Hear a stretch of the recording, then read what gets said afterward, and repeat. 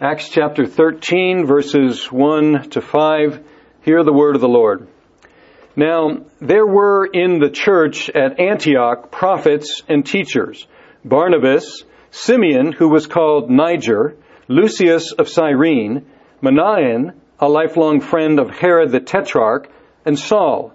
While they were worshiping the Lord and fasting, the Holy Spirit said, "Set apart for me Barnabas and Saul for the work to which I have called them." Then, after fasting and praying, they laid their hands on them and sent them off. So, being sent out by the Holy Spirit, they went down to Seleucia, and from there they sailed to Cyprus. When they arrived at Salamis, they proclaimed the word of God in the synagogues of the Jews, and they had John to assist them. Let's pray. Now may the words of my mouth and the meditations of our hearts be acceptable in your sight, O God, our rock and our Redeemer. Amen. In 2009, a book came out, and it was called The Trellis and the Vine. And the idea is that if you know anything about viticulture, the trellis is that structure that's built, the open structure, on which the vine is able to climb. And if not, the vine would just be on the ground. And I don't know much about viticulture, but if you don't have the trellis, the vines won't do as well. And so you need the trellis to support the vine, but the main thing is the vine and the fruit thereof. And the point of this book was simply this. It's an excellent book, and I'd recommend it, but the point of it was very simple. That was this. In the church, we have vine work. And vine work is the main work of the church. It's making disciples of all the nations. It's investing in people. But at the same time, we need the trellis. We need the structure to hold up the vine work. And the bigger the vine work, the bigger the structure we need. Now, the point of the book is this, that over the life of a church and over the life of the ministry, the trellis tends to get bigger and bigger and bigger, and more of the work is dedicated to the trellis and less to the vine, which is really the work of the church. Now, what we have in the book of Acts up to this point is almost completely spontaneous vine work. Spontaneous vine work. There was a very little bit of structure, and there was a great deal of spontaneous sharing the gospel. As God pushed people out through persecution, and as God directed first Philip, go talk to the Ethiopian, and then Peter, go talk to the centurion and his family. But up to this point, it has not been an organized activity. And that sort of spontaneous vine work produced thousands and thousands of believers in several cities. So what does the vine need if it's going to keep growing? Well, it starts to need a trellis. It starts to need some sort of a structure to continue the work of the vine. And that's what we have in this text. This is a turning point because in this text we have the first pieces of a simple structure being built in order to extend the growth of the vine to other nations as well. And we start this text, and it says this in verse 1, "Now there were in the church at Antioch." And we should stop there and say, wait a minute. How did that happen? It presents to us a church in Antioch. That's in Syria. And how did that happen? Well, we can go back and read how it happened. If you go back to chapter 11, verse 19, do you remember the persecution and the death of Stephen? Well, it says, "Now those who were scattered because of the persecution that arose over Stephen traveled as far as Phoenicia and Cyprus, the island of Cyprus, and Antioch." So they spread out and they went as far as Antioch. But look at this. It says, "Speaking the word to no one except Jews." But then verse 20 of chapter 11. But there were some of them, men of Cyprus and Cyrene. Cyprus, the island out in the Mediterranean, about 60 miles off the coast of Palestine. And and Cyrene. Cyrene was a city in what is now Libya, northern Africa. So there were some advanced thinkers from Cyprus and from Cyrene, and they, it says, who on coming to Antioch spoke to the Hellenists also, preaching the Lord Jesus. Now, who are the Hellenists? We met the Hellenists before. Hellenists are Greek speakers. Sometimes they're Jewish Greek speakers. That's what we found in the case of the widows. They were all Jews. Some spoke Greek. Some spoke Aramaic. The Hellenists were the Greek speakers. But here, the Hellenists are contrasted not only with another language, they're contrasted with the Jews. And so who are the Hellenists here? These are Greek-speaking non-Jews. These are Gentiles. And it says, verse 20, spoke to the Hellenists also, preaching the Lord Jesus, and the hand of the Lord was with them, and a great number who believed turned to the Lord. The report of this came to the ears of the church in Jerusalem. And they sent Barnabas to Antioch. When he came and saw the grace of God, he was glad, and he exhorted them all to remain faithful to the Lord with steadfast purpose. For he was a good man, full of the Holy Spirit and of faith. And a great many people were added to the Lord. And then Barnabas stayed there, and he ministered there, and many people were coming to the Lord, Jews and Greeks, Jews and Gentiles. And then he said, I need some help here. And he remembered someone whom he had helped earlier. If you look at verse 25. So Barnabas went to Tarsus to look for Saul. And when he had found him, he brought him to Antioch. For a whole year they met with the church and taught a great many people. And in Antioch the disciples were first called Christians. So he says, I need help here. And he had helped Saul, he's still called here. He had helped Saul previously. Because in Jerusalem they didn't trust Saul, and understandably. And so Barnabas was the one who said, I'll vouch for him. And he took Saul to the apostles and he said, I'll vouch for him. I have seen what he's done. I've seen the work through him. But then Saul had to flee and he just went home. He went to his home country or his home city of Tarsus.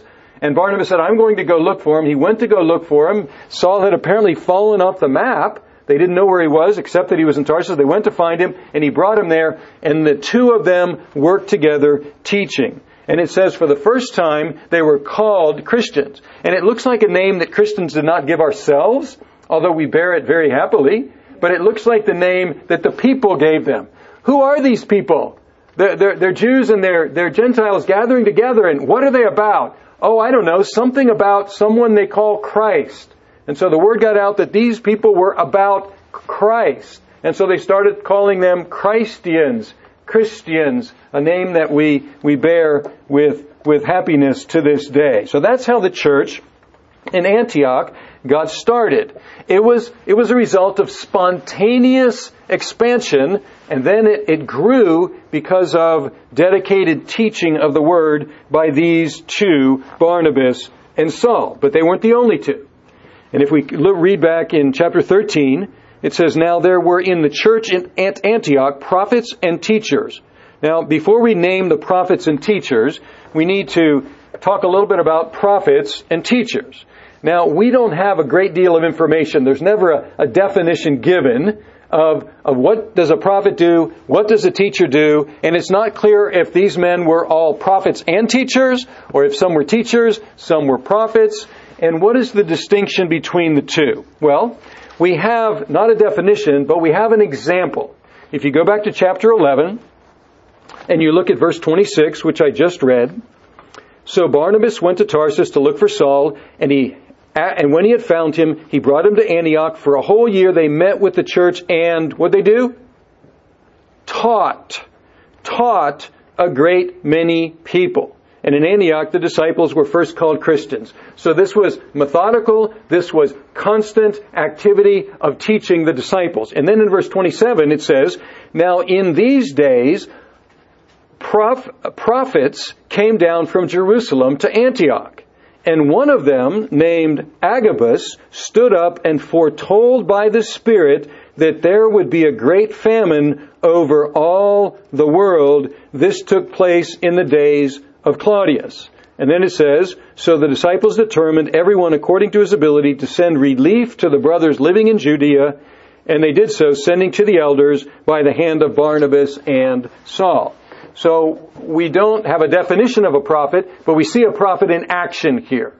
So the teachers were methodically, constantly explaining and applying the Word of God. And then this prophet stood up and gave an urgent word about an occasional situation.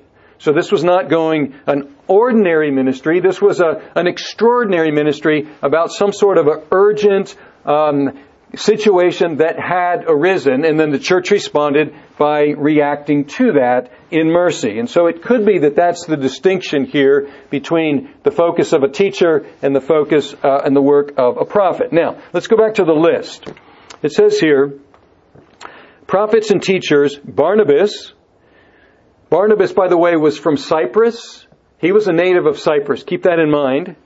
And by the way, remember who evangelized Antioch and who were the ones who took the initiative to evangelize the Gentiles? People from Cyprus and from where? Cyrene. Okay, keep that in mind. So we have Barnabas from Cyprus, Simeon, who was called Niger. Now Niger is a Latin loan word and it means black. And so if we were going to translate this, we would have something like Simon, who was called the black guy. And that's how they identified him. That was his nickname. And that could mean maybe just that he had very dark skin, or it could mean that he was from sub-Saharan Africa. We've already met a black man from not what we would call the southern part of Africa, but as far south as they knew, which would be in Sudan. So he may have been from that part of Africa. And then we have Lucius, and we know he's from Africa because it says Lucius of Cyrene. And he may have been one of the ones that took the gospel to the Antiochians in the beginning, because he was one of those forward thinkers from Cyrene. And then we have Manaen, a lifelong friend of Herod the Tetrarch. Now, when you read the New Testament, it's easy to get confused about all these Herods. Well, this was Herod Antipas, and this is the one who killed John the Baptist, and this is the one who tried Jesus and mocked him and sent him back to Pilate. This is that same Herod. And so we have somebody who grew up with that Herod. So this is a very diverse group. And the last one is named Saul. And he's thrown in at the end because he seems to be the most recently arrived of the group. But this is a very diverse group. It looks like it's diverse racially. It looks like it's diverse nationally. It looks like it's diverse socioeconomically. Somebody who grew up in a royal court, and then others, a former Jewish rabbi like Saul. And they were there ministering. And this is a powerful teaching team. Wouldn't you like to be in a church like that with that caliber of teachers, 5 of them, and prophets? And it says here, while they were worshiping. This word worshiping is the word that's usually used, the Greek word that's usually used to describe temple service. While they were ministering to the Lord. That's what it says. While they were ministering to the Lord and fasting. Now, it's interesting that in Acts, we don't find much fasting. We find it on just a couple of occasions, several occasions, very few. And it doesn't seem to be something that's prominent. And yet, when we look at the words of Jesus, he simply assumed that it would be something that Christians do. If you go back to the Sermon on the Mount, he says, and when you fast, he didn't say, and if you fast, he said, and when you fast, just assuming that that's what we would do. And then when they threw it in his face and said, why don't your disciples fast? The disciples of the Pharisees fast, the disciples of John the Baptist fast, why don't your disciples fast? He said, the bridegroom's still here. But after the bridegroom is taken away, then they will fast. And so he indicated that there would be a time after his death when his disciples would fast. And they were fasting here. And during this worship service, during this time of fasting, it says the Holy Spirit said. Now we find that in Acts a number of times. The Holy Spirit said. And we don't know how he said this, but we could presume, probably correctly, that he said it through one of these prophets, because this is an extraordinary message. It's an occasional message. It's an urgent message, not the regular teaching. So it may have come through one of the prophets. And the word is this, from the Holy Spirit, set apart for me Barnabas and Saul for the work to which I have called them. Later, if you read Paul in Galatians and in Romans, he talks about the fact that he was set apart. And here the Holy Spirit says, set apart for me Barnabas and Saul for the work to which I have called them. Doesn't spell out what that is. And then after fasting and praying, so they fasted more, they prayed, they laid hands on them, and they sent them off. Actually, this word, they sent them off, this is actually more closely to, they released them. They let them go. They relinquished them. And that is really, you can imagine, that's what it felt like, didn't it? They let go two of their best teachers. They let go two of their favorite preachers. They let go those whom they loved and from whom they had learned so much. They released them because the Holy Spirit had called them. Now, here we find, this is the first planned missionary activity in Acts. Up to this point, it's all been spontaneous, planned by God, made happen by God, by persecution, by direct sending of people. But here, the church is involved. This is the first church mission activity that is an organized activity of the church. And I want you to notice something here, that the church had to release two of his most gifted and probably most loved members. And they also took financial responsibility for these two. Now, how do we know that? Because as we read the following narrative, and they go to these various cities, they didn't work other jobs. Later, in some other cities, Saul or Paul worked other jobs to provide for himself, and other missionaries did the same thing, but here they didn't. How did they make it during that time? Well, the church provided for them, and then when they finished, they went back to the church. Now, here are some principles that really we should follow up to this day. One is not so much a principle, but an observation, and it's this. A diverse church is likely more open to reaching other people. And that's what happened here. I'm not going to make this into a principle, but it's really an observation. But a church that is open to people in its own neighborhood may well be more likely to being open to people on the other side of the world as well. If they are concerned to reach people different from them who live next door, then that demonstrates an openness to be able to reach people who are different from them across the seas. And that's what happened here. The second principle is this. We will need to sacrifice in order to reach others. We will need to sacrifice. We will need to give not what is left over. We will need to give that which is valuable and costly to us, either in financial resources or in personal resources. And we should be willing to give what costs us, not what we can easily spare. I have seen this. This is our story. After we were in seminary, we got married. Between my second and third year of seminary, had 1 year together in seminary, and then we took a call to a church in Maryland as an associate pastor. And it was a call like I have never seen from any other church. The call was this: we want you to come and be our associate pastor and serve us and minister to us, and we will receive you and welcome you, and we will love you, and you will be part of our church. And then after very few years, we will send you out to the mission field, and we will give you what you need to go. Now imagine, after 3 years in this church, and it was a young church, a growing church, After 3 years, we loved each other. They appreciated us. We appreciated them. We loved each other. And so it was difficult to take their associate pastor, and they had only 2 pastors, their pastor, the senior pastor, and the associate pastor. They took half the pastoral staff, and I'm pretty sure they were not trying to get rid of us. And they sent us out, and they gave us a third of the support we needed. Now, this was a church that didn't yet have its own building. This was a church that was meeting in an elementary school. This was a church with young people, and not for the most part, not wealthy people. A middle-class church, and this church said, we will get you started and we will take on a third of your support. You know what?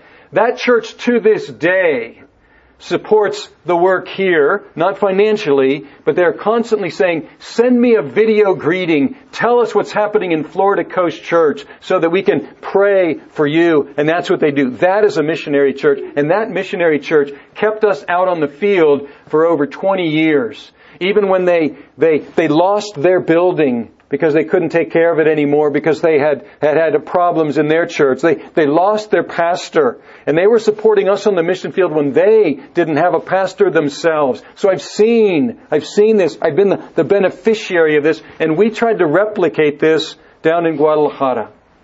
As we would grow up the church in Guadalajara and things would start to get fuller, we'd say it's time to send people out and start a new church.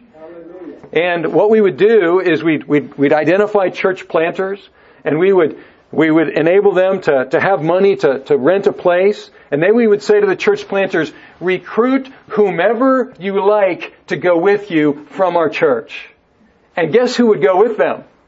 Not the people who weren't doing anything. It was the most active people. And we did that 4 times. And the last time they did it, virtually the whole worship team went out with the new church. It costs us. And people would get alarmed and say, what are we going to do without so-and-so? We're losing 30 people. What are we going to do without them? And I'd say, we're going to fill up their places again. And the Lord would do that every time. New people would come in. And new people would step up. And then we would send some more out. And I hope that church continues to do that. And I pray that by God's grace, we will be able to do that as well. Take our most effective workers and take our resources from our pockets and say, go and reach more people with the gospel. That's the standard that's set before us here. And then they went out. They're not called apostles here, but they all are called sent ones. That's what the word apostle means, a sent one. Verse 4, so being sent out by the Holy Spirit. And by the way, this is the norm. This is what we should look for. This is the ideal. There are exceptions to this. There are exceptions, and we've seen a couple exceptions in the book of Acts, so I'm not going to say this is the only way, but the norm is this. Missionaries should be sent by the Holy Spirit and sent by the church. Not lone rangers, simply announcing their own call, but recognized and supported by the church. They need that, and the church needs that as well. And here we have that beautiful combination. Who sent them? The church sent them, and the Holy Spirit sent them. So let's look for that combination. Not send those whom the Holy Spirit is not sending, and those whom the Holy Spirit is sending, get behind them and pray for them and fast and lay our hands on them and send them out to the work. Now, later they're called apostles. Barnabas and Saul are both called apostles in chapter 14, verse 4 and verse 14. They're called apostles in the sense of what? Sent ones, missionaries. And they went first, interestingly, they went first to a relatively accessible place. They went down to Seleucia, which was the port city that served Antioch. And then from there, they sailed to Cyprus, which was off the coast, 60 miles off the coast. And so it was close geographically. And not only that, it was Barnabas' homeland. He knew the island. And not only that, it was already partially evangelized. Because, do you remember, when the persecution broke out and people were forced out, where did they go? As far as Cyprus. And so there had already been some missionary work there. And so they went to a relatively accessible place, and from there they jumped off to more difficult places. And what did they do? Their strategy was this. It says they went down to Seleucia, verse 4. From there they sailed to Cyprus. When they arrived at Salamis, they proclaimed the word of God in the synagogues of the Jews. And they had John to assist them. They went first to preach the gospel in the synagogues. And this was theologically the right thing to do, and missiologically an astute thing to do. The first, theologically, Paul later will write that the gospel is the power of salvation to everyone who believes, to the Jew first, and then to the Gentile. And you find that this is how Paul worked his ministry. When he would go into a new place, he would look for those who were Jewish. They already had knowledge of the Scriptures, and so he had a basis on which to preach to them because they shared the belief in the Scriptures. And so he started with the Jews because they were first in line, and also because they were ones who had access to the material of the gospel in the Scriptures. And so it made sense theologically and in terms of how to conduct missionary work. And that's what they did. And then, what did they do? Much of the rest of Acts is this, repeated over and over and over. And they went to this city, and they went to the synagogue, and they preached there, and man, some believed, and others didn't, and they stirred up opposition, and they drove them out, or they arrested them, or whatever it might be. And if we go on to read, and I encourage you to do that, in this first journey, they went to 7 cities. Paul was stoned in one of them and left for dead, but God spared his life.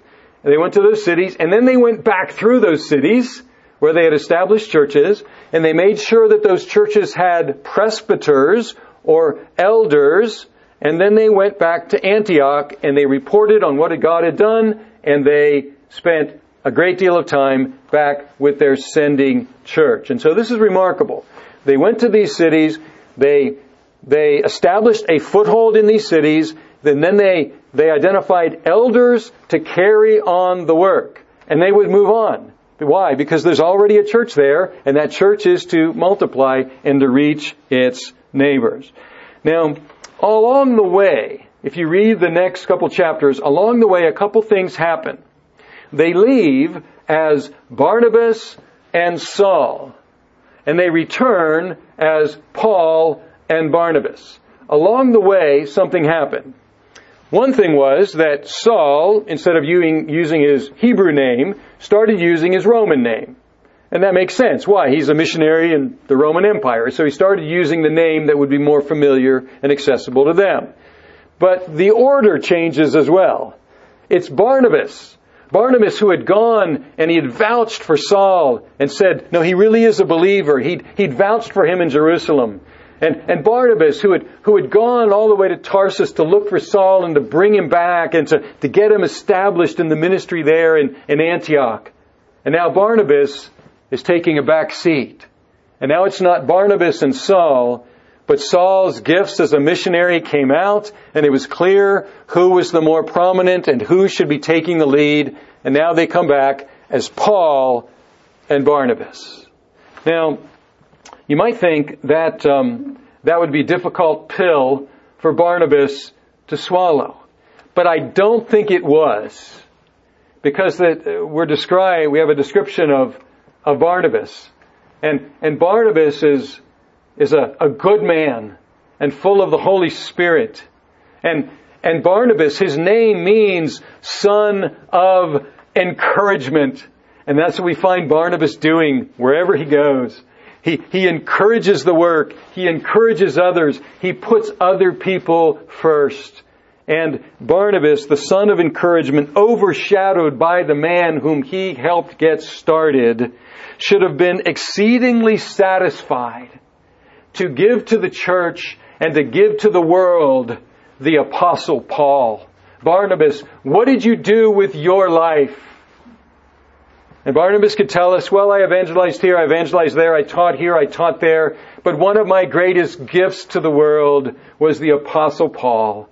And I had a part in setting him loose. And then we saw what Paul did, and we benefit from his ministry to this day. And Barnabas, we don't find much about him. Unfortunately, he and Paul separated over a dispute they had over this young man. That's another story. This young man named John, they had a dispute over him and they separated. And then Barnabas pretty much falls out of the picture, and we just have a little bit of mention of him in the rest of the New Testament. And Paul begins to take center stage as the missionary, taking the gospel to the ends of the earth. But we wouldn't have Paul if we never had Barnabas. Now, at this point in our church, going back to the beginning idea of the trellis and the vine, we have a very small trellis, I am happy to say. And we have a correspondingly small vine. But the reason I'm so happy about this situation is not because it's small or large or whatever that might be, but that it fits. It fits. And most of the work that we do in our church is vine work.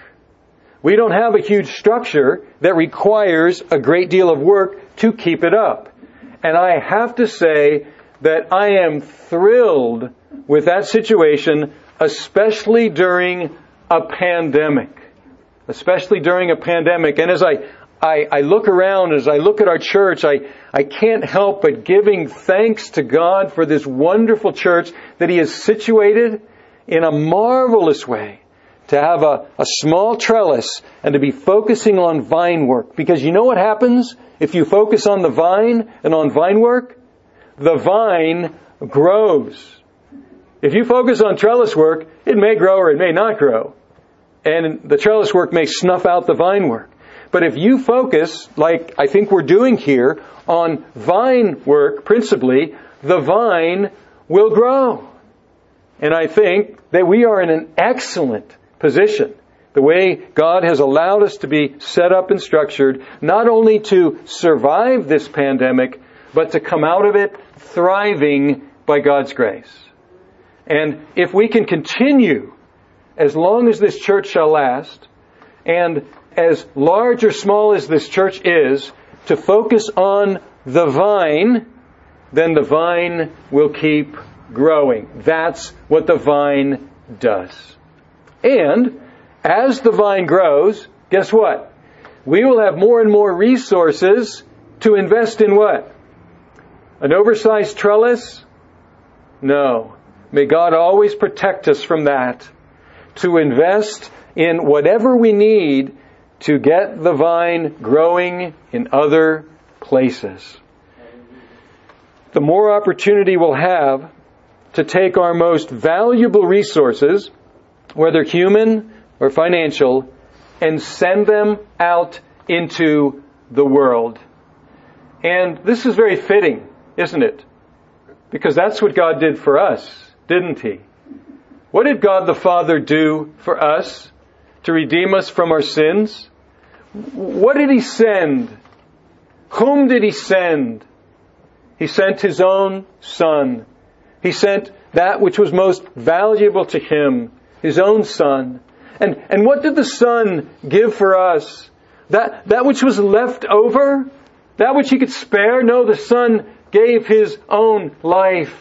And then what did the Father and the Son jointly give to the church? The Father and the Son gave the Holy Spirit. The Father gave the Son gave His life. The Father and the Son gave His Holy Spirit to us.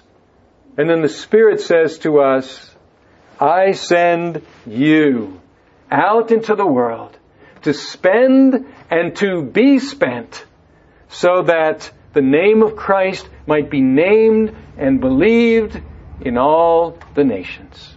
Let's pray. Our God, we thank You for a man like Barnabas, a good man, full of the Holy Spirit, who saw something in Saul and put him ahead. And we continue to benefit from Saul's ministry, the Apostle Paul. We thank You that the gospel has reached even to us. And we thank You for the resources You've given to our church. And we thank you that our church is not overburdened by a structure that we cannot carry, but that we have been able to focus on making disciples. And I pray, O God, as long as this church shall exist, that we would focus on the vine work, and that we would grow as we focus on investing in making disciples. And that as you bring more people and as you bring more resources to us, that we would be able to take that which is most valuable to us and those who are most gifted among us and send them by your Spirit's call out into the mission field. Lord, would you be pleased to use Florida Coast Church to reach many from different places, right in our own neighborhoods and wherever it might be in other parts of the world. May the gospel go out from us. Oh, Father, thank you for sending the Son. Oh, Son, thank you for giving your life for us. Oh, Father and Son, thank you for giving us your Spirit. And oh, Spirit, thank you for sending us to the nations with all that we need to take the gospel to them and all that they will need to believe and so be saved. And we pray this in Christ's name. Amen.